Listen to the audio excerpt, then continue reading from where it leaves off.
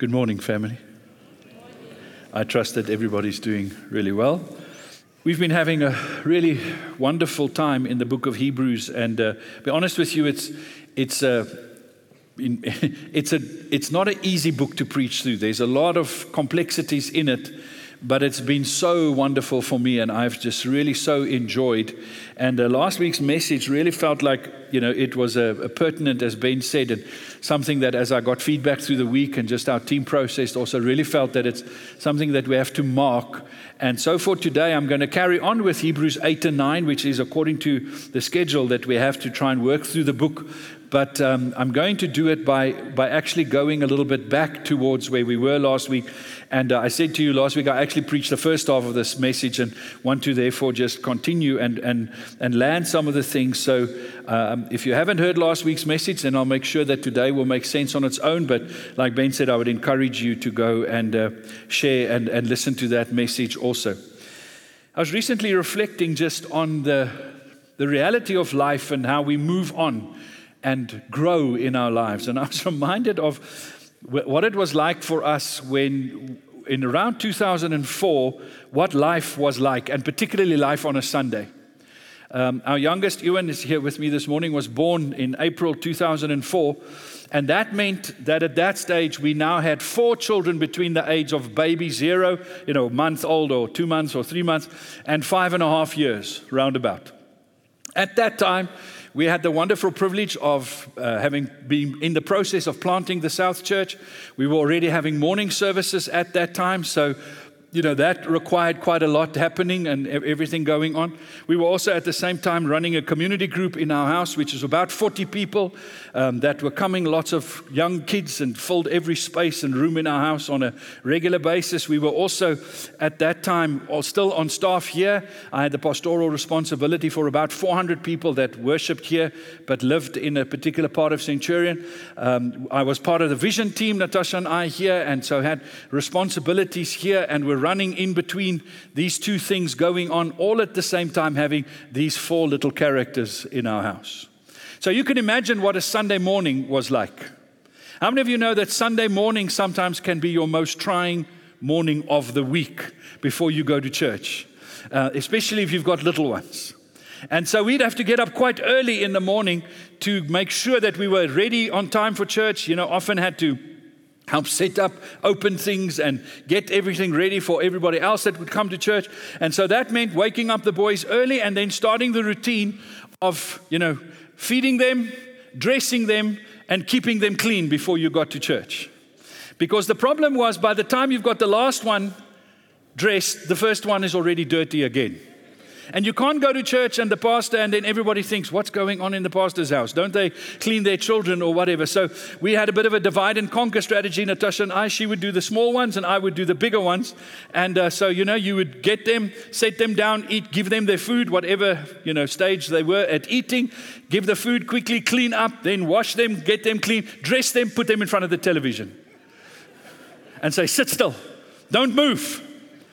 Because it would be amazing how by the time you get ready and we're saying, okay, now we want to go, then you look at them and suddenly they're not in the same clothes as they were just a little while ago, because one of them decided that he wants to wear something different today.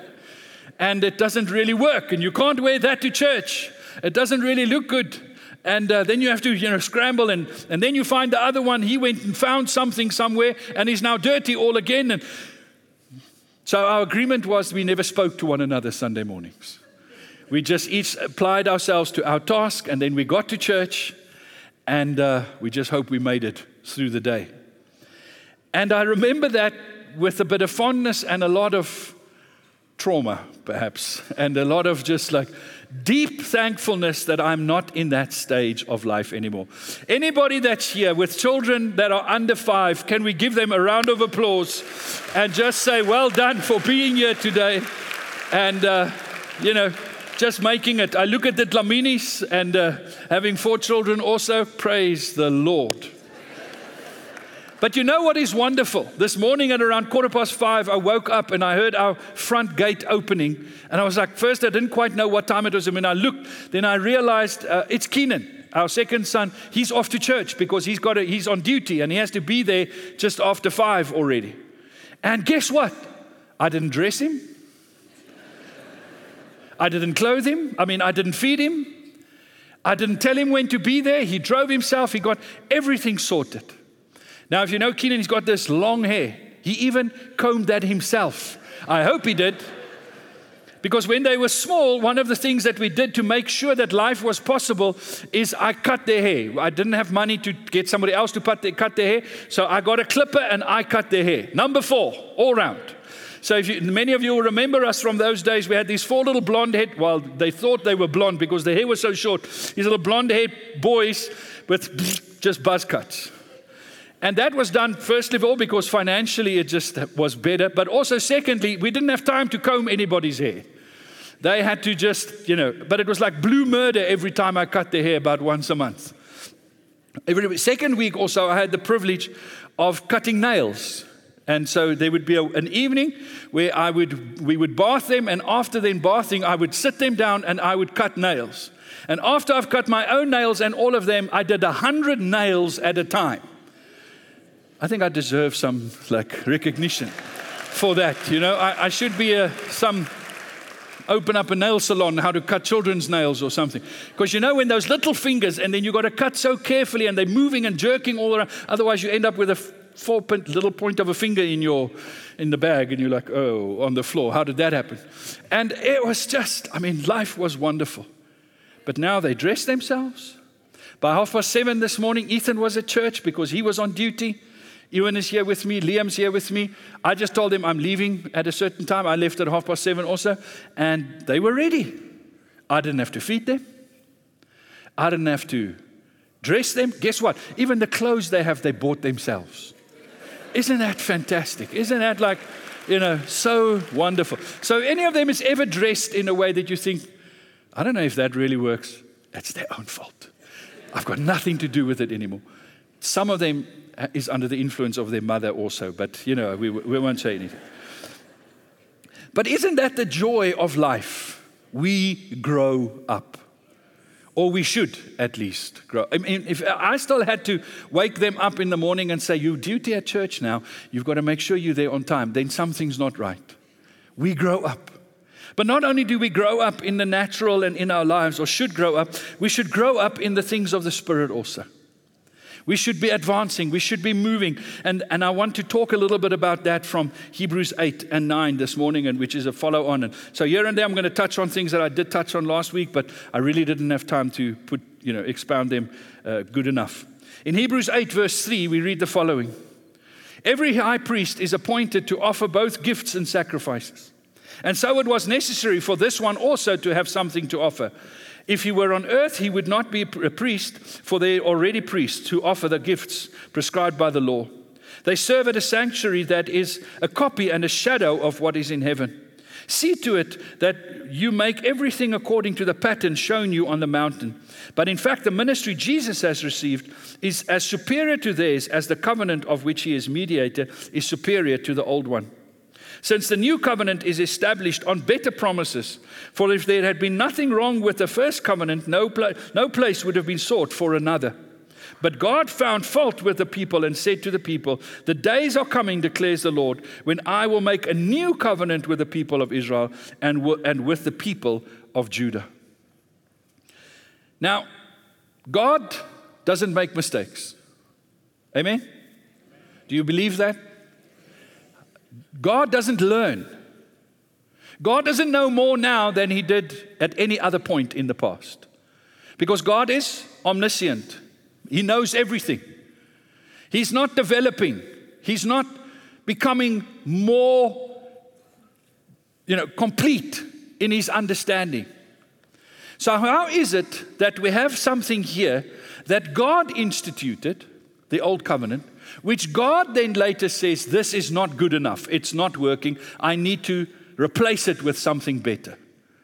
How did that happen? If God doesn't make mistakes and God doesn't learn, that means the only option left for us is the old covenant is something that God instituted knowing that it wasn't going to do what it's supposed to do. Knowing that it would fail. Now, why would you do something that you know is going to fail and still do it? Because sometimes that's the only way we learn. Have you ever said to your children, "Now go ahead and do it. If you really want to, now go. Do it. It's fine. Go for it." Because you know it's going to fail. And so the scripture says in, I think it's Galatians, if I remember correctly, where it says, the Old Covenant, the Old Testament, the law was a tutor. They're established to teach us something. And the best way the law could actually teach us to what it needed to teach us was to fail. This is an interesting way that God is using to instruct us in who He is. Now, what was the idea? What was the law supposed to teach us? What it was supposed to teach us simply was how to relate to God, how to have a relationship with God. God being God, the creator of everything, the holy, the pure, the almighty God, created us to have a relationship with us. But we rebelled against Him, we broke away from Him, and we fell into sin and into corruption. And therefore, our sin became a wall between us and God. We could no longer have a relationship with Him. But God said, "I want to have a relationship with you." So He began to teach us how to have a relationship with Him. How do unholy, mortal beings have a relationship with an holy, immortal God? So He instituted the Old Covenant. The Old Covenant was established through a process where God started saying to us, within these rules and parameters and laws, you can begin to again venture into a relationship with me. And He gave it to a specific group of people, the sons of Abraham, the Israelites. And He said, through you, I will teach all the nations how to have a relationship with me, but I'm going to begin with you. And so He gave them the law. As part of the law was not only the rules of how to have a relationship with God, but the places, the ways to have a relationship with God. And one of the key ways, or places, that God said, this is the space where you will have a relationship with me, where we will meet each other. He set up a holy, separate place where a holy God could come down and meet with an unholy people. He created a sanctified, sacred space. And that space eventually became known as the tabernacle, and later it became the temple. And God set up all sorts of rules and instructions and structures and symbols and altars and washing basins and, priesthood and people that would govern and, fulfill that space, all to create a space to say, this is going to come sort of our neutral ground where I can meet with you and you can meet with me. Because I'm a holy God, you're an unholy people. We can't just meet. I have to create a space. And so God created this space. This beautiful, magnificent space where God interacted with the people and met with the people. Now, if you read some of the stories of, for instance, when the temple was inaugurated with Solomon, you read this trumpets and you read like this powerful, sometimes there was shakings of the earth and smoke and thunder every time that God met with people. It was a magnificent event. But then God says eventually, as wonderful as that is, the gold of the temple. Think about the gold and the wood that was overlaid, the gopher wood that was covered with gold, and the seven lampstand of the candles, and the beautiful altar and the basins of washing, and the angels, the cherubim, the ark of the covenant, all these fantastic, beautiful things. God says, it's just not good enough. It's not doing it. Now, the scripture tells us that those things came about, the way that if you look at the tabernacle and then look at the temple, why did it look like that? Because it was a representation of what was seen in heaven. It was a copy. It was supposed to communicate to us. This is how God meets in heaven and with people. And so He created a space that represented that. And this temple, for instance, ultimately became the ultimate representation of what that looked like. But as the scripture says here, it was a copy of that which was the eternal. So we have this temporary copy on earth of that which is to be eternal. But at some point, God says this copy is not good enough. It's not communicating what it should be, and it's also not doing the job of really bringing me and my people back together again. It's very limited in what it can do. And so God said, now I'm going to replace that old meeting place that is part of the old covenant, the old way of trying to reconnect with God, and I'm going to give you a new covenant. And so in this new covenant, God says, now how are you going to meet with me? Where are you going to meet with me? If in the old covenant we needed this kind of neutral space, what will be the space in the new covenant where we will meet with Him? So God says this is going to be completely different, because what I'm going to introduce in the new covenant is not going to be a copy of heaven. It's going to be the exact of what you will have in heaven, you will have on earth also. Because ultimately the meeting with God is not about a place, it's about a person. It is about meeting with God. It's not about rituals. You see, in the old covenant, there was the recognition that we were fallen and sinful. So we needed certain things to help us deal with our fallenness, deal with our brokenness, bring us to a space where we would be cleansed enough so that we can meet with God. Now God says, I want to do something that it will be far better than that which you had in the old covenant. I'm going to create a way where you can meet with me completely, with no separation, with no mediation needed. You see, in the old covenant, you could only meet with God through mediation. So once a year, the high priest, and that's what it references here, the high priest would go through washings and sacrifices and, all sorts of things and preparation, so that once a year, only the high priest could step into the very presence of God on behalf of the people. Now God says, as wonderful as that is, it's just not going to do it. It's not good enough.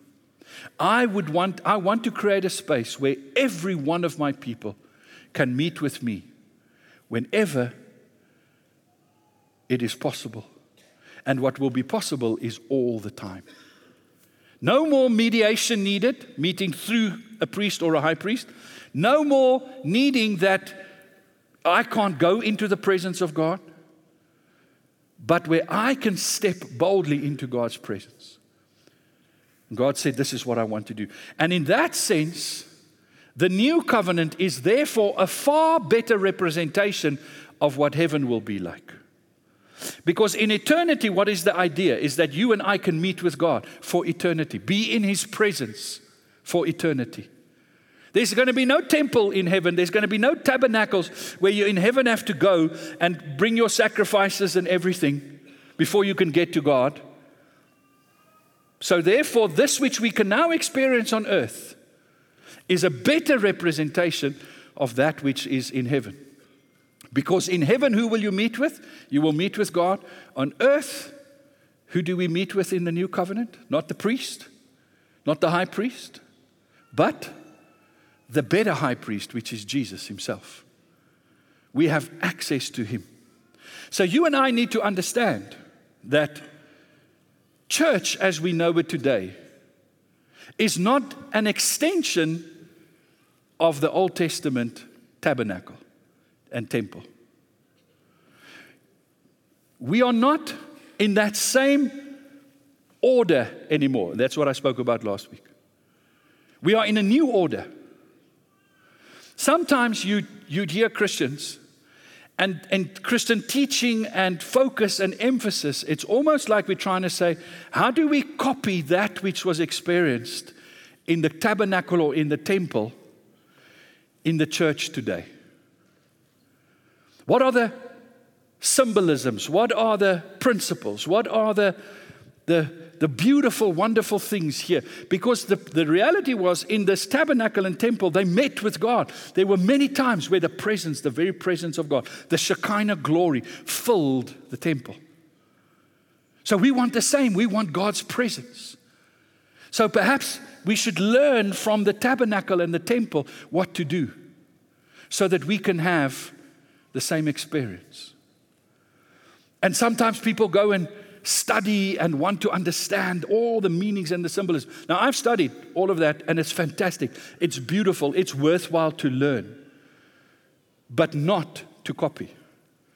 Because if you copy the Old Testament tabernacle and try and reproduce it in the new covenant, you are doing exactly that which God said you can't do, you shouldn't do. Because He declared the old covenant insufficient and made a new covenant. Why would you want to go back and recreate the old covenant? Now again, I can learn from it because it's part of the story. The old covenant temple tabernacle points to Jesus. All the symbolisms and all the washings and the candles and the everything, if you know who Jesus is, then you understand why those things are. But now you want to go to the tabernacle to learn about Jesus instead of going to Jesus to learn about Jesus. Do you understand? That's the challenge we have. If we are trying to reproduce and live in that same spirit, then I want to ask you, who brought their pigeons and their doves to be sacrificed this morning? Anybody? Ooh, we have a problem. Anybody brought a lamb or a goat? Anybody brought some vegetables? Anybody? No offerings? Nobody? Come on, people.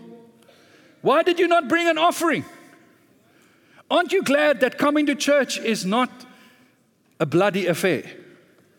Where you come to church and outside you come, you dropped your children off at C4G and then you come and you know, here's my little box with my dove in it. You give it to the pastoral team and they go, chop the head off and then, burn it. Woo, lovely smell here at church. And we only do that on Spring Day. Then we bride together, but that's a whole different story. Why don't we do that? Because in the old covenant, this was the way you dealt with the sin so that you could meet with God. We don't bring sacrifices to God anymore. Why not? Because one sacrifice was made. And through that sacrifice, we are all saved. Saved meaning my sins are forgiven.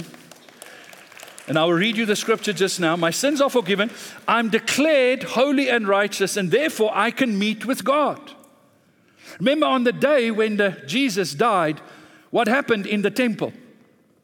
In the temple, there was this veil between God and man. And that was the veil that only the high priest could pass through once a year. What happened to that veil on the day Jesus died? It was torn from the top to the bottom. God said, never again do you have to go through anything to get to me. You can now have direct access to me because of what Jesus did. So we don't give offerings anymore in that same way. What are our offerings now, today? What is our offering? What is your offering today? You are your offering. You don't bring an offering, you are an offering. And I'll read you the scripture. But in this new covenant, I have relationship with Jesus because His blood has cleansed me, the blood of the animal that could only do it for a short space of time and within certain conditions and certain times has been done away with. I can now once go to Jesus. He washes me with His blood. I'm cleansed. I'm forgiven. Now I give Him my life. So my sacrifice is a response to Him. It is my worship. It is my prayer. And this is the new covenant. Hebrews 8 verse 10. This is the covenant I will establish with the people of Israel. After that time, declares the Lord, I will put my laws in their minds and write them on their hearts. I will be their God and they will be my people. What was the original covenant with Abraham? I will be your God, you will be my people, and I will live among you. Through you, Abraham, I will raise up a nation, and through this nation I will bless all the nations of the earth. What did that mean? I will begin to live with you again. I will show you how to have relationship with me. But through you, I want to show all the nations how to relationship with me. The fulfillment of that promise came when Jesus came and said, there's no longer an obstacle. There's no longer mediation needed. You don't need a high priestly system. You don't need a tabernacle. Every person can now come to Jesus directly through me. And the New Testament church had some discussions about this because some were saying, no, if you want to come to Jesus, you've got to come through the tabernacle first. You've got to go to the temple, and then from the temple you go to Jesus, and then you can go to God and have a relationship with God. And the council of the church in Jerusalem of the New Testament said, no, that's not how it works. We will not ask the Gentiles to first go to the temple. The Gentiles can come to Jesus directly because that has been fulfilled. So I deeply appreciate and learn and read the Old Covenant and understand, but I understand that it points to Jesus, and in Jesus was a fulfillment of that. It doesn't exclude that, but all of that was about Jesus in the first place. So we come to Jesus, this new covenant. Now, why is the new covenant ultimately better than the old covenant? Because what the old covenant could do is it could work on our exterior behavior, but it couldn't change our hearts. Here, the writer of the Hebrews says, and I will write my law on your minds and on your hearts. It will no longer be an exterior thing, it will now be imprinted in you. So the old covenant could never do that. Couldn't change you. Couldn't make you different. But the new covenant can. But why did God then not go directly for the new covenant? Because we had to learn this. This is a very fundamental lesson to learn. Because in that lesson it was that we could not do it in ourselves. The original sin is pride. I can do this on my own. God had to deconstruct that, show us how that doesn't work. And He also had to create time so that He could establish all the conditions and everything needed so that He could establish this new covenant. So there was use. The old covenant wasn't bad. It wasn't wrong. Romans tells us. It served a purpose. One of the purposes it served is it slowed down the corruption of humanity. Remember, God created Adam and Eve. They ate of the tree of the knowledge of good and evil. And in the first generation, we have the first murder take place. And then sin begins to escalate. As human beings, because of our brokenness, our nature that has fallen into sin, we have become extremely creative with sinning. We know how to sin. And we develop new ways to sin every other day. And so that devolved so quickly that by the time we get to Genesis 4, and if you're following on the reading plan, you would have read this, God says, I have to put a stop to this. This is going haywire. Now again, God knew. That's why He put certain laws in place that this would happen. So by Genesis 4, it tells us that humanity is so broken, so rebellious, that God sends a flood to stop this march of sin, this deep regression of humanity and falling into sin. Now He has to stop it so that He can have time to establish this way of salvation to bring us, to restore us to Him. So he halts it, He stops it. And He keeps one family left that He has relationship with to begin with again. And He says, I'm never going to do this again. But I need to have time to work with you. So that leads to over a process to where God gives the law through Moses. Now, what was one of the purposes of the law? What it did is it halted people's regression into deeper sin. Not halted, it slowed it down, sorry. Because what the law does is it says, thou shalt not murder. It can't change your murderous heart, but it can at least stop you from murdering somebody. And do you think that's worthwhile? Because when it says, don't murder, don't commit adultery, don't steal, and it's at least stopping us from just collapsing into sin, and it's slowing things down. So that in that time period, God can do the work of establishing a nation through which He will bless all the nations of the earth, and through that nation He will bring about a Messiah. So He's just slowing things down. It's like in our very own nation. Law is a good thing. Amen? Our laws of our nation can't change people's hearts. But it certainly stops you from acting on some of the things that's in your heart. We have people in this nation that their own conscience doesn't stop them from breaking into your house, but perhaps the law can stop them from breaking into your house. So it slows down. It doesn't change the condition of the heart. It doesn't ultimately stop the sin from happening, but it does slow things down. So it's good. But we have a better way, a far better way, that comes to us through Jesus that says, I am now going to come and not just slow sin down or manage sin, I'm going to save you from sin. I'm going to remake you become a new person that will not live towards the creativity of sin, but will actually live towards righteousness and honoring God and pleasing God. And He invites us to go deeper with Him. Now, that's an interesting phrase that we so often use when we say, I want to go deeper with God. Or we say, ooh, that person's a deep Christian. What do we mean when we say that? Going deeper with God. Because in one sense, I want to say that we are all equally deep with God because we are all equally deep in His grace. What I mean by that is, not one of us can be more saved than another person. Amen?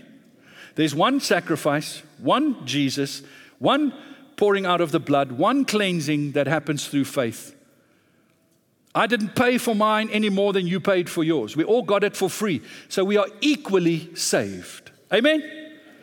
You can line every Christian up across the planet and none of them will be deeper saved than another one. But yet the scripture, and we talk about going deeper. So what do we mean? Ezekiel 47 is an interesting prophetic picture. In Ezekiel 47, it's a well-known prophecy from the Old Testament given by Ezekiel.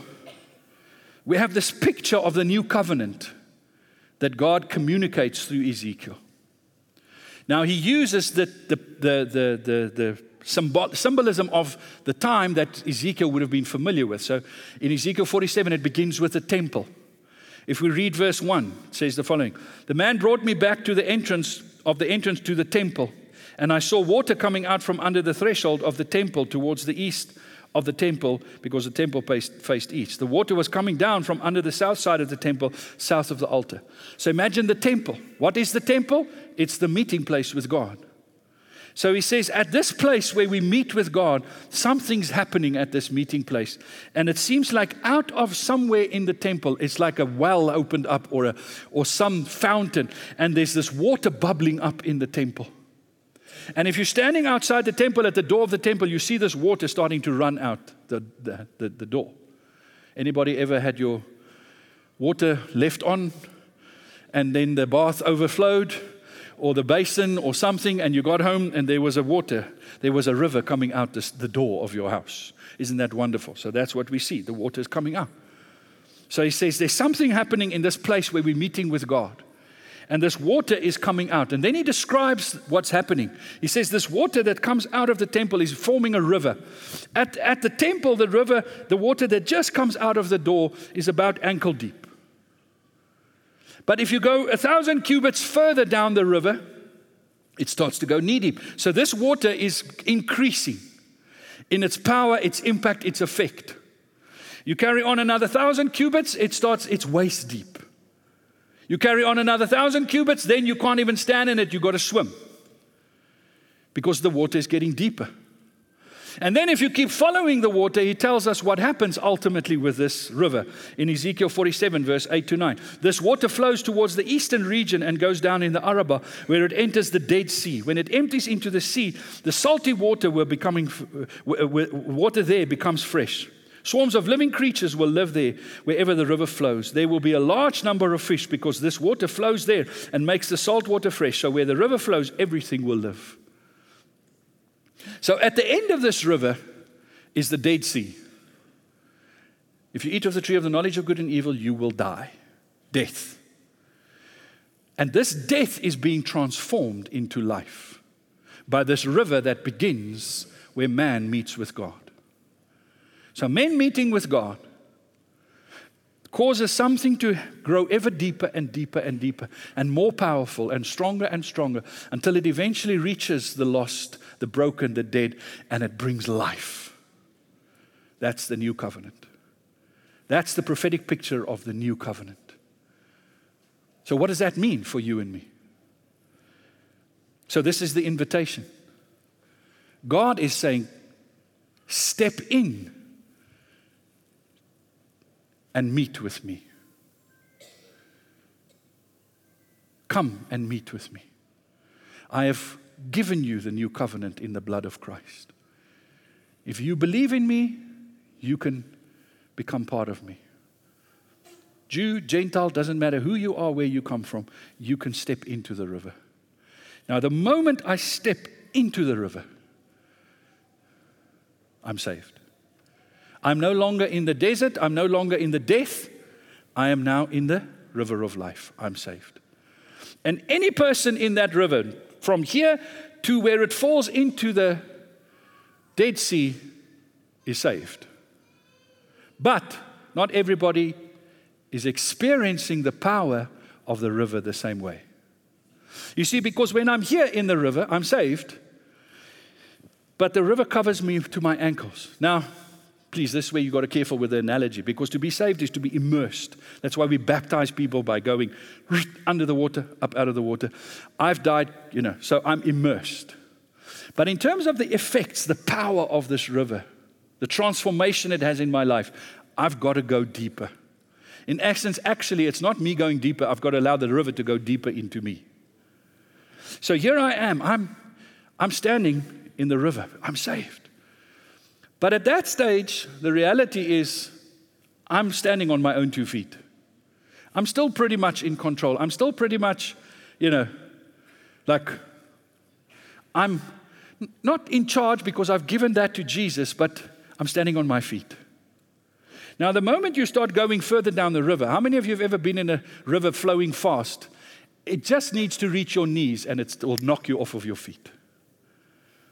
But perhaps you're strong enough and you can still sort of you got good footing but you're starting to feel the power of this river. But you're standing. You go down further. Now you're waist deep. Now it's getting serious, man. This is troublesome. I'm starting to lose control here. Ultimately, when you are in the space where this water is deeper than what you can stand, you've lost control. This water now takes you where it wants you to go. And isn't that a picture of our journey with Jesus? That's what it means to grow up. You see, I enter the river and I'm saved and I'm in the grace of God fully. I'm only here because of the grace of God. I didn't deserve it like nobody else deserved this. We are all equally saved by the grace of God. But I've got some work to do in terms of learning what it means to completely surrender to this river. And that's the invitation, that's the journey, where the Spirit takes me and He starts saying, come with me, come, follow with me. If we read Romans 12, verse 1 to 2, such a familiar portion of Scripture. Therefore, I urge you, brothers and sisters, in view of God's mercy, to offer your bodies as a living sacrifice, holy and pleasing to God. This is your true and proper worship. So our worship is no longer bringing sacrifices to pay for the atonements of our sin. Our worship is our sins have been forgiven. We have been declared holy and pleasing to God.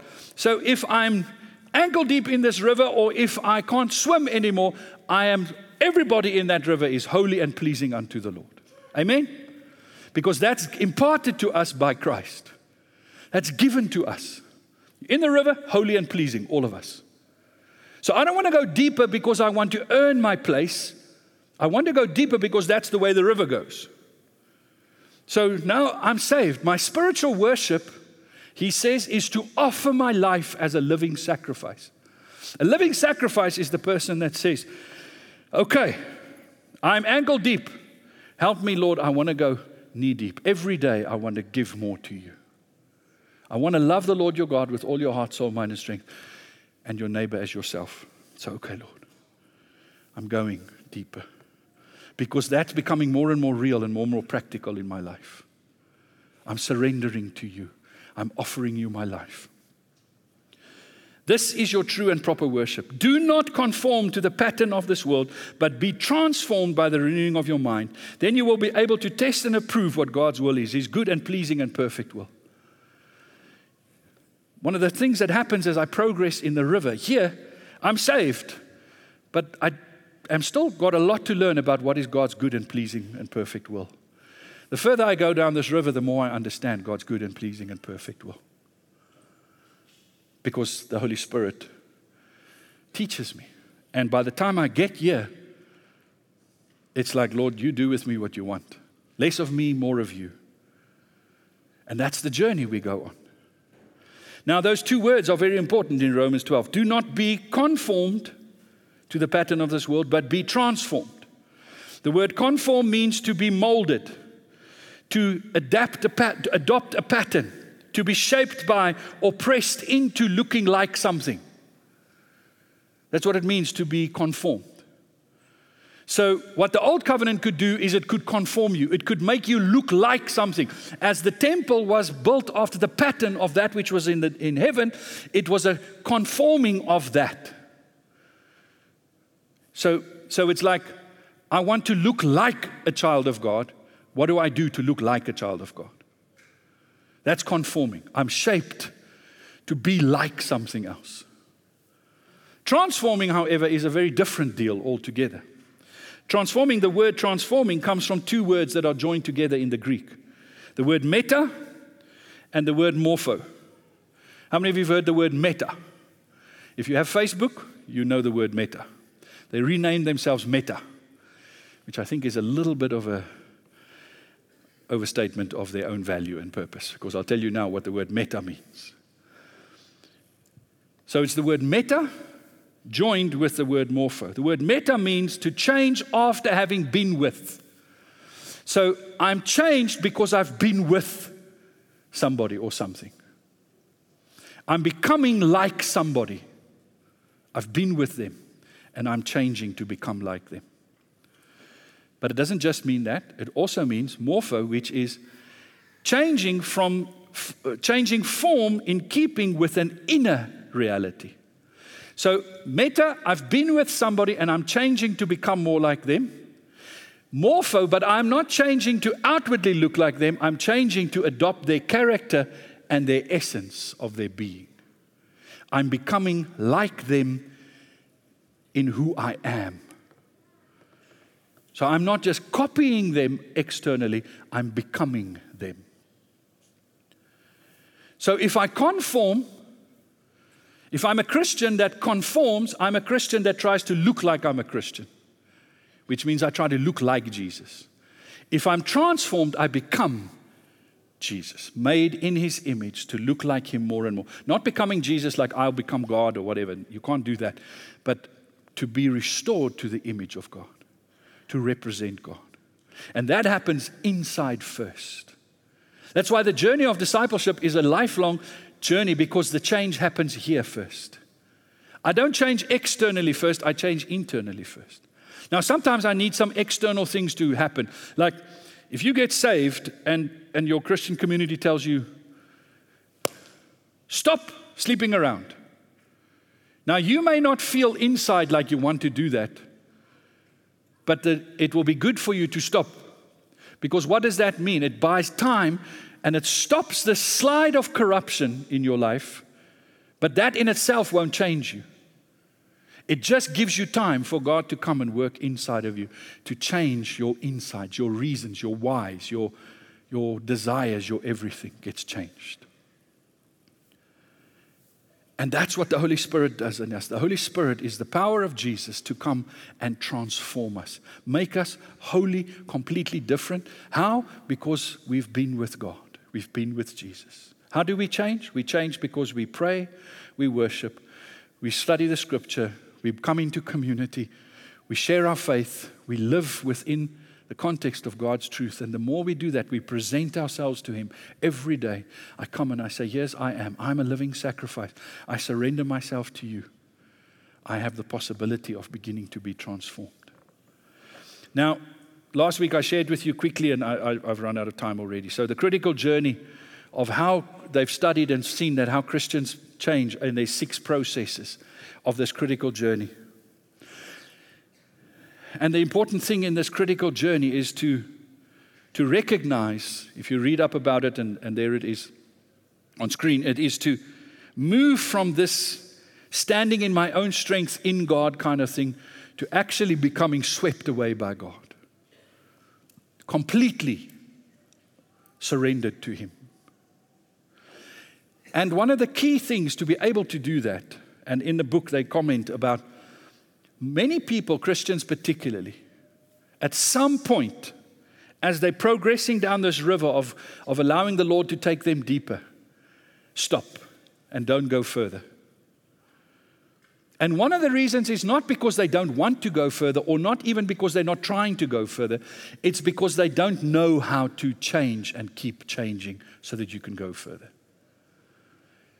And one of our challenges in life is we don't have a working understanding or a working change process active in our life consistently, so that we keep changing. The life of a follower of Christ is Psalm 84. Blessed is the man whose heart is set on pilgrimage. I will forever be changing, moving down this river. I will never get to the other side. I'm always changing. But that means I've got a process of change that's active in my life. It's like the yeast. You put yeast in the dough, it just keeps working. It's like I have to have this process. And one major way that this process works in our life is repentance. Repentance is a constant change process that we are in. Now, repentance gets me into the river in the first place.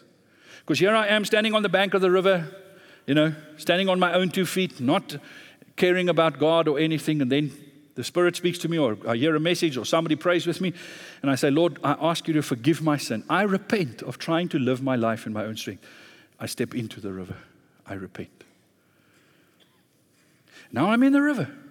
And the river starts moving with me. And one of the ways the river starts moving with me and drawing me deeper is the Holy Spirit begins to speak to me. And the Holy Spirit says, when you said that to somebody, that doesn't reflect my character. That doesn't show that you've been with me. That's not the transformed life. Don't do that. Then I go, Lord, I'm so sorry. I go to the person, I say, when I spoke like that, that's not right. Please forgive me. I repent. Every time I repent, I go further. But we all face times where we have to choose. Am I going to repent or am I going to cover up? When somebody comes and says, when you said that wasn't right. You go, no, but you don't understand. You misunderstood me. Or, I was just tired. Or, no, it's your problem. Or whatever. And I cover up. I don't own. Then I stop. And then sometimes I even start going backwards again. I climb back up the river. The river's flowing this way, but I've made a decision. I'm not going to continue down this path because I'm starting to lose control. I want to stay in charge, so I'm going to stay here and then we don't change. I'm still saved, still a child of God, still forgiven, but now I'm not going deeper because I'm not prepared to own up. And why wouldn't I own up? Pride. What is the original sin? Pride. What got me out of the river in the first place? Pride. Now I'm in the river, but I'm acting like I'm out of the river.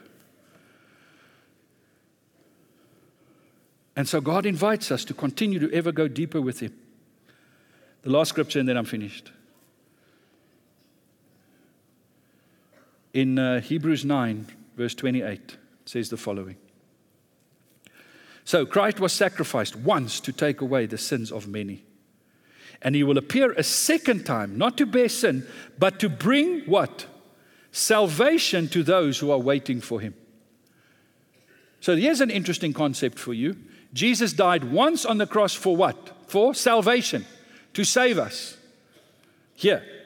But Jesus will come again in the future sometimes to do what? To save us. So, am I saved or am I not saved? If I gave my heart to Jesus here and I believed in the work of the cross and put my faith, am I not saved? So why do I need this future where Jesus will come again and save me? Because right now I'm living my life here in this river between, and the whole world is in this space of between having been saved and one day will be completely saved. So my life in my journey with God is, I've been saved. The only way I could get into this river is I was saved by Jesus. I'm saved. If I die today, I will be with God for eternity. I'm saved. Amen? Anybody else want to say, that's me too? Okay, I've lost you all. Okay, let's start again. Okay, you got some time? Fortunately for you, I've got somewhere to be. So I got here, I'm saved. Completely saved. But yet I'm looking forward to the day when Jesus will come to save me. What is that day? This day when Jesus will come again to save me is the time of His return where He will, remember we read earlier in Hebrews, it uses the picture of He will fold up this world. This broken world, this world that has fallen into sin, this world that has moved away from him, there will come a time in the future where this will be folded up. And Jesus will be seen as the King of Kings, the Lord of Lords. Every knee will bow, every tongue will confess. Now you can live in a world where you can choose not to serve Jesus. Then everybody will see that he is the King of Kings and the Lord of Lords. And that point, you can't get saved anymore. Salvation happens there, and then I'm being saved, living the life of transformation here until Jesus comes, and then it's done. So every day, I'm in this river. Having been saved, I'm now in the river. Every day, I am being saved. What does that mean? Every day, the Spirit's working in me, I'm being transformed from the old pattern into the new. The old covenant couldn't do that. Only the new covenant can do that because it changes me on the inside. Writes the law of God in my heart. I'm in that process of being changed. And one day, Jesus will come. And he will take with him, what does the scripture say? Who will be saved? Salvation to those who are waiting for him. There's going to come a day when Jesus is going to come and say, this world is now fulfilled. I will wrap it up. Everybody that's been waiting for me, come with me and live with me in perfection for eternity. What does it mean to wait on the Lord? Waiting is not this. Okay, Jesus, I'm waiting. Some people think waiting means just don't do anything. Or at least don't do anything wrong. We're just waiting. Waiting. Now, you know what waiting looks like? I'm in the river. Every day, Jesus, I surrender. I give you my life as a living sacrifice. I'm waiting for you, Jesus. I'm waiting. I've got my eyes on that. I know that's coming. But today, I'm surrendering to you. I can't be living here, not surrendering and then hoping to be. Every day I'm surrendering, because then I'm not afraid. Because right now there's a lot of stuff going on because of what's happening in the Middle East. People are like, oh, Jesus is coming. Are you ready for Jesus coming? Why must we be afraid of Jesus coming? That's the best news we've got. He's coming back. Fantastic. Praise Jesus. I'm not afraid because I'm ready. 5 wise virgins, 5 foolish virgins. What separated them? The 5 wise ones just knew how to wait longer. They were prepared to wait. They were prepared to go the distance, to suffer the inconvenience, to go beyond what felt like it was a reasonable time to wait. I'm waiting. You know what my waiting is? Jesus, I'm here I am today. On the 25th of February, here I am. I'm a living sacrifice. If Jesus comes today, guess what? I'm ready. If he doesn't come today, then tomorrow morning I get up and I say, Lord Jesus, thank you that I'm a living sacrifice, giving you my life. Change me to be more like you. And I want to be part of this river that pours into the world and saves the world. And I want my front line to be saved already. I'm in the river. So if Jesus comes tomorrow, guess what? I'm ready. If Jesus doesn't come tomorrow, guess what? I'll be ready the day afterwards because I'm a living sacrifice. And so it carries on. So I'm not afraid. There's no secret signs that you have to discern so that you will be ready. Ooh, you know, if the Christians only knew the symbolism of this, then they'll be ready. Okay, let me stop. Stop it. Stop it.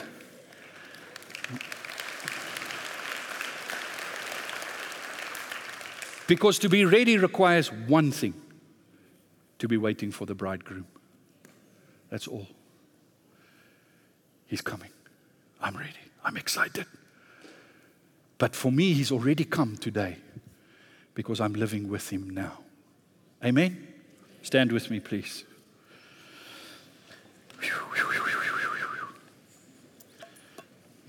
Oh, there's so much in this scripture. I've already almost left out half of what I wanted to say again.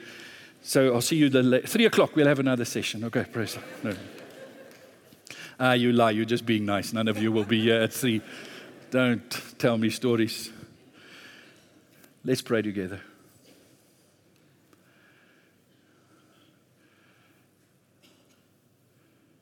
Perhaps in this moment, you can say, Lord, I want to keep going deeper with you. I don't want to be stuck in some perpetual childhood, as Bob Mumford said, the eternal childhood of the believer. I want to grow up. I want to be ready. I don't have to reach the end of the river to be ready. I just need to be where I need to be because I've surrendered to you. So Lord, if I've gotten stuck in this journey and have stopped moving forward with you, today I choose to surrender.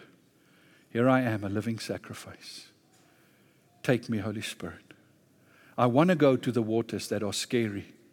I want to go to the raging waters that is too deep for me to stand in, where you will be finally in complete control. Take me, Holy Spirit. Lord, if I've